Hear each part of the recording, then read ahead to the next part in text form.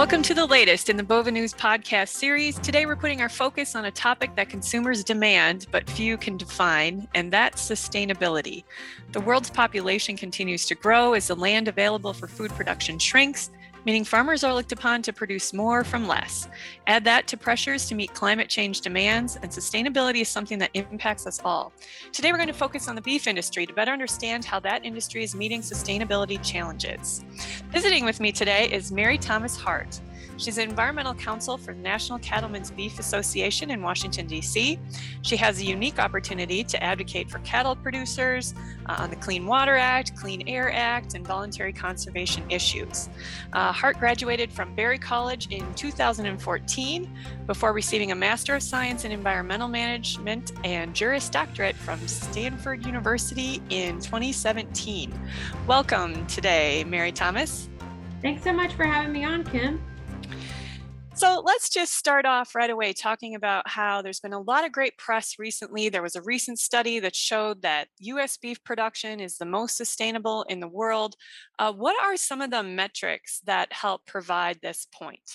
Sure. Yeah, we were really excited to see this study released at the beginning of March, which was a comparison of some different countries' beef industry life cycle assessments. So life cycle assessments, just briefly, kind of takes a 30,000 foot view at an entire supply chain. So it looks at the environmental impact of a pound of beef from the time it's a calf in the pasture to, going through the feed yard all the way through processing and to the retail sector. So this study did a comparison of life cycle assessments in a number of different countries and found that U.S. beef production is, like you said, the most sustainable in the world.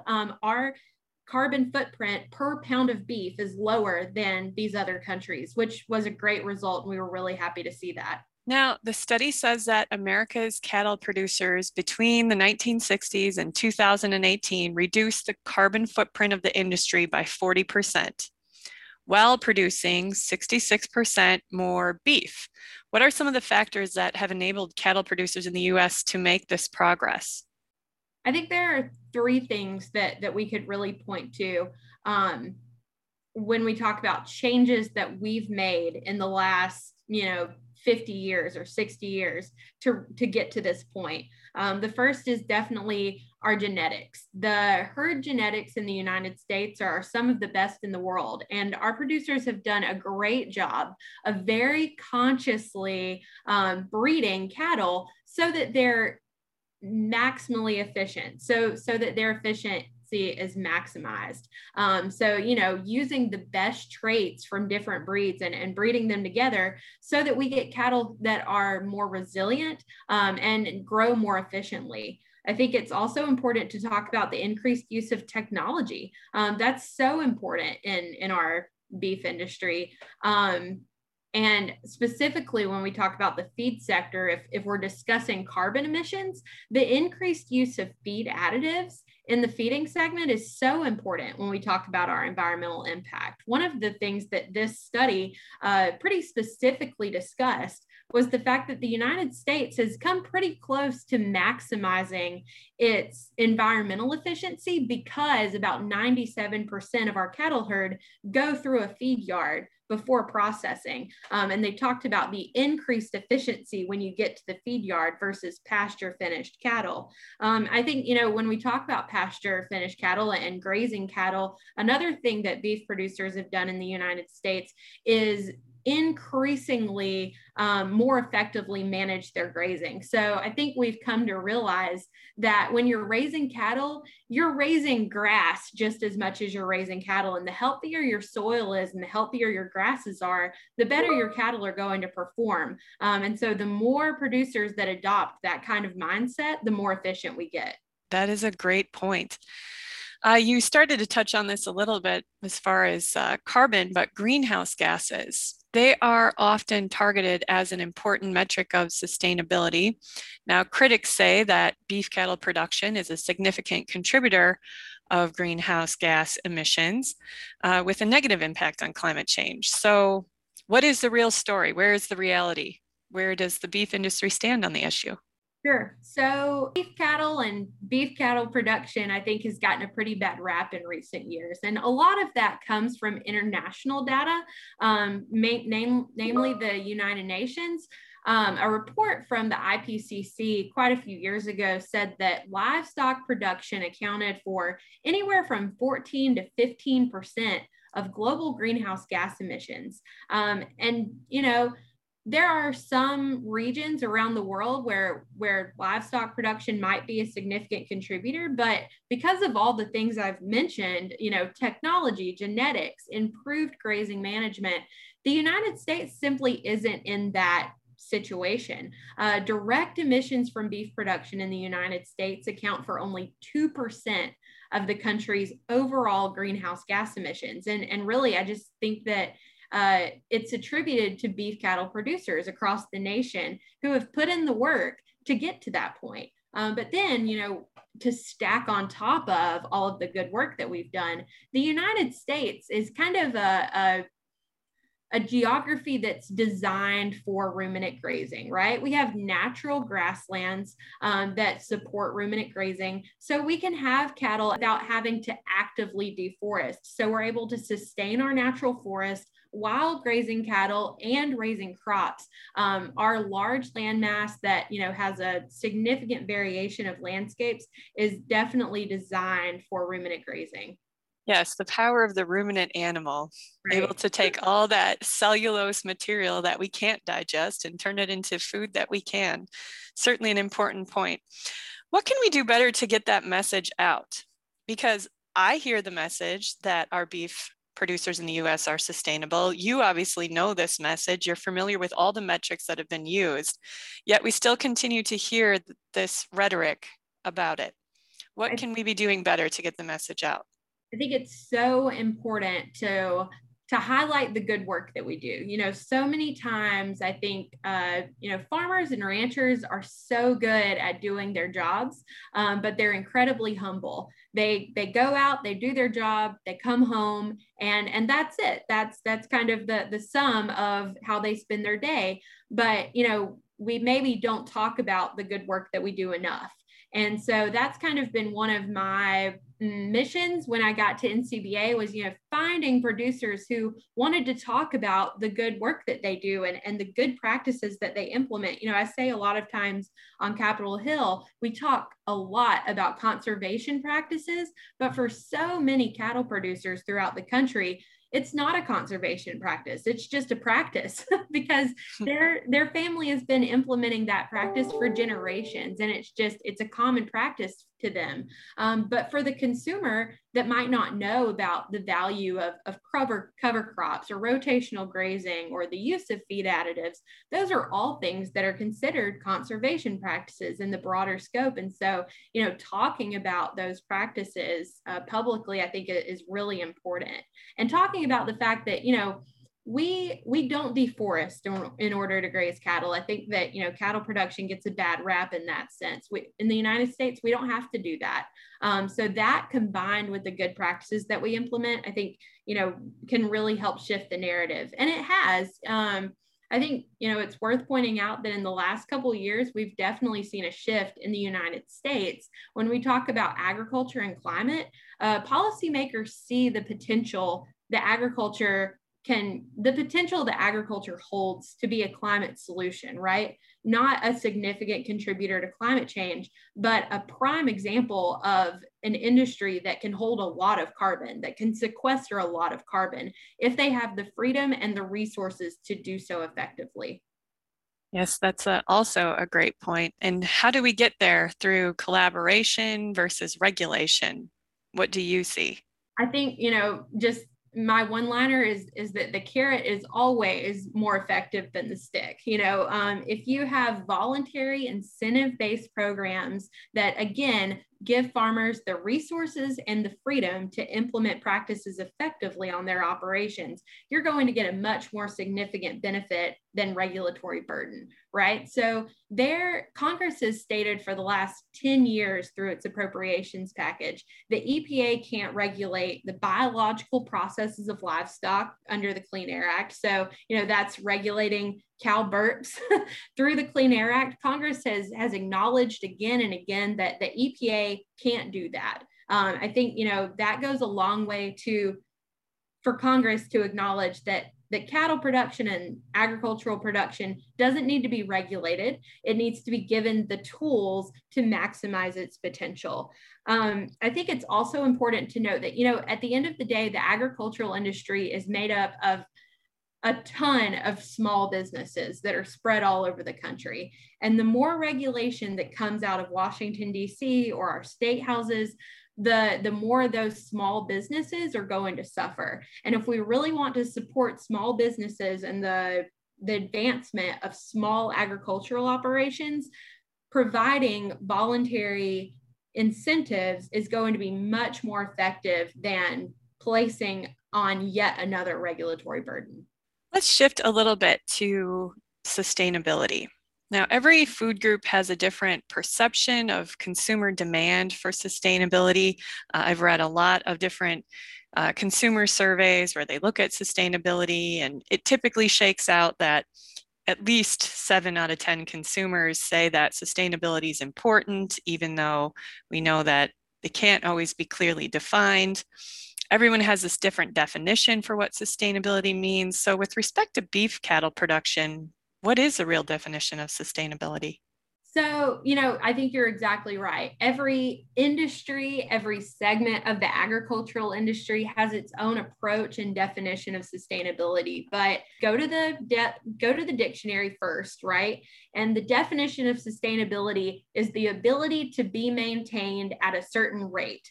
So, when we talk about the U.S. beef industry, we're incredibly sustainable. When you go to a ranch that's in its 6th or 7th generation, in my mind, that's sustainability. But we can step back and look at it from a policy perspective. And I think when you do that, there are 3 pillars to the sustainability conversation. And without all 3 of those pillars, an operation or an industry isn't going to be sustainable. So we have to look at environmental sustainability, economic sustainability, and social sustainability. So you can apply that concept to an entire industry, but I think it drills down to the individual operation. So let's do that just kind of for a case study. A ranch is not going to be successful if it's not environmentally sustainable, right?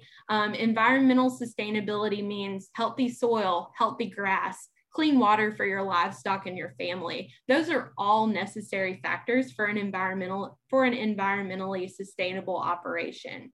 You're also going to have to be economically sustainable. If a farm isn't making money at the end of the year, then it's probably not going to be economically sustainable. And you also have to be socially sustainable. Farms have to be good neighbors, right? If your neighbors are constantly complaining about you, then you might not be in business for a long time.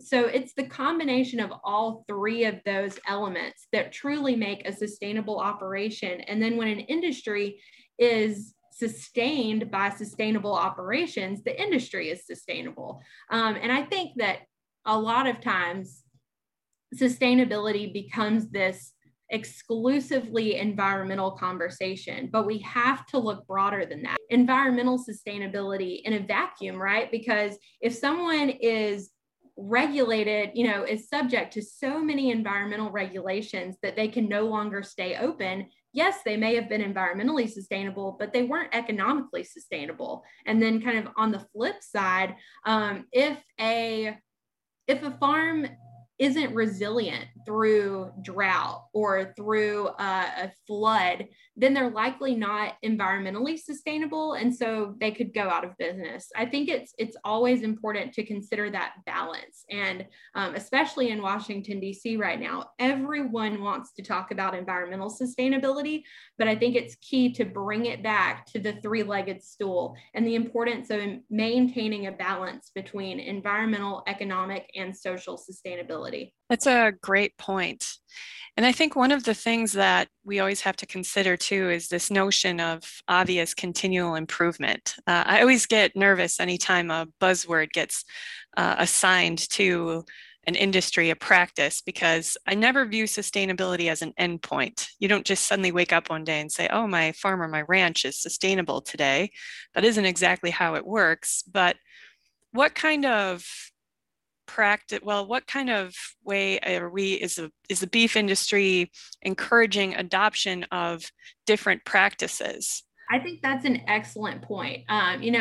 There is no end point when you talk about sustainability, right? It's a constant process. And if you have an operation, every day when you wake up, you need to make sure that you're doing what you can to be environmentally, economically, and socially sustainable. That's kind of the foundation of having an agricultural operation, of managing a farm or a ranch. So yeah, I think that, again, I know I've already mentioned this, but the availability of those voluntary incentive-based conservation programs is so important to ensuring environmental sustainability and continuous improvement. Like you said, in DC, we work a lot with USDA and on the implementation of NRCS programs and the availability of FSA programs. But, there are voluntary incentive-based conservation programs all over the country at the state level, privately managed conservation programs. So I would encourage any farm to, I think a good first step is always to, make good friends with your local extension agent, because they're always a great source of information and can point you in the right direction, and have the latest research from land-grant universities so that you can continue to improve your operation. Now, cattlemen were the original stewards of the land. We could make the argument that they were sustainable before sustainability, quote unquote, was a thing. How does the industry really get credit for this history of sustainability? And how are beef producers encouraged to do more when they've already done so much? I think it kind of goes back to your previous question, right? So, like I said earlier, when I look at a ranch and it's been in operation for 6 or 7 generations, that's sustainable. And you're absolutely right. There were buffalo roaming this country and, ruminants grazing this landmass before we were the United States of America. And cattle producers in the United States have done an excellent job of continuing that tradition of, well-managed ruminant grazing that provides an environmental and economic benefit. I think that, like you said, though, there's always room for continuous improvement. And as we get new research on the effects of, managed grazing, or when we learn about a new technology that will help our, feeding segment become even more efficient and reduce primary and secondary climate impacts, those are practices that should be considered. And those are practices that, if you're a feed yard owner and you've never used a feed additive to increase the efficiency of the cattle that you have, then maybe consider what it could do both for your bottom line and your environmental impact. I think it's up to each operation to kind of do that balancing test and ask the question internally of, are we sustainable, and is there a way we can become more sustainable? And lastly, I want to wrap up talking a little bit about retail brands. So what are retail brands doing to achieve a balance between meeting consumer demands and supporting, or in some cases, defending universally approved management practices that happen on the ranch or feedlot? I think as we see increased interest from consumers in where their food comes from or how environmentally sustainable their food is, certainly the companies that sell those products, that sell the burger or sell the ground beef, are also going to become more interested on behalf of their consumers. I think the biggest thing that we can do as the industry, or kind of earlier segments in the industry, because we all are kind of a part of this beef value chain and beef supply chain, is education, both practically and when it comes to policy development. So in DC, we work pretty closely with groups, with retail groups and processing groups, to make sure that they are aware of the tools that are available to producers, how those tools are utilized, and what changes could be made in policy development, either through the Farm Bill or infrastructure packages, to ensure that our farmers have every possible tool that they could use in the toolbox to maximize their efficiency and maximize their environmental sustainability. And, as NCBA, we can get to a certain point when we lobby an issue, but bringing in companies can often help kind of push and ask over the line. So they're always helpful in that regard in Washington, D.C. But, practically, I think, if you're a farmer and you have a connection in the retail sector that maybe doesn't know a lot about the beef industry, bring them out to your operation and show them around. I think tours open eyes and open minds. It's the best way to start a discussion, whether it be between a regulator and someone who's regulated, or between different segments of the same supply chain. That's a great point, Mary Thomas. I think that our legislators don't always hear a lot from farmers and ranchers, and that's a challenge for everyone listening. That make sure that your government officials utilize you as a resource, so that when things come across their desk that have to do with your beef operation, they know exactly who they want to call. Absolutely. And, we do a lot of work in Washington, D.C., but the work that we do here is only multiplied, and our efforts are multiplied when producers who are on the ground and who are constituents of our representatives in Congress make contact and ask for something, or talk about their operation, or do anything to educate a member of Congress on their operation and their industry, because I think it adds a really important personal touch. And where can people go to keep up with what you're doing at NCBA? NCBA.org will have all of our information, and is pretty frequently updated. If you're on Twitter, feel free to follow us at Beltway Beef, and Beef USA on Instagram. Well, thanks so much for joining us today, Mary Thomas. I appreciate it. This wraps up our Bova News podcast for today. If you like what you heard, be sure to follow Bova News on your favorite podcast subscription service. And while you're at it, go ahead and follow us on the various social media platforms and subscribe to our YouTube page. And be sure to check out our website, bovanews.com, for more information and alerts to upcoming podcasts and webinars. This has been your host, Kim Bremer, and from everyone at Bova News, have a great day.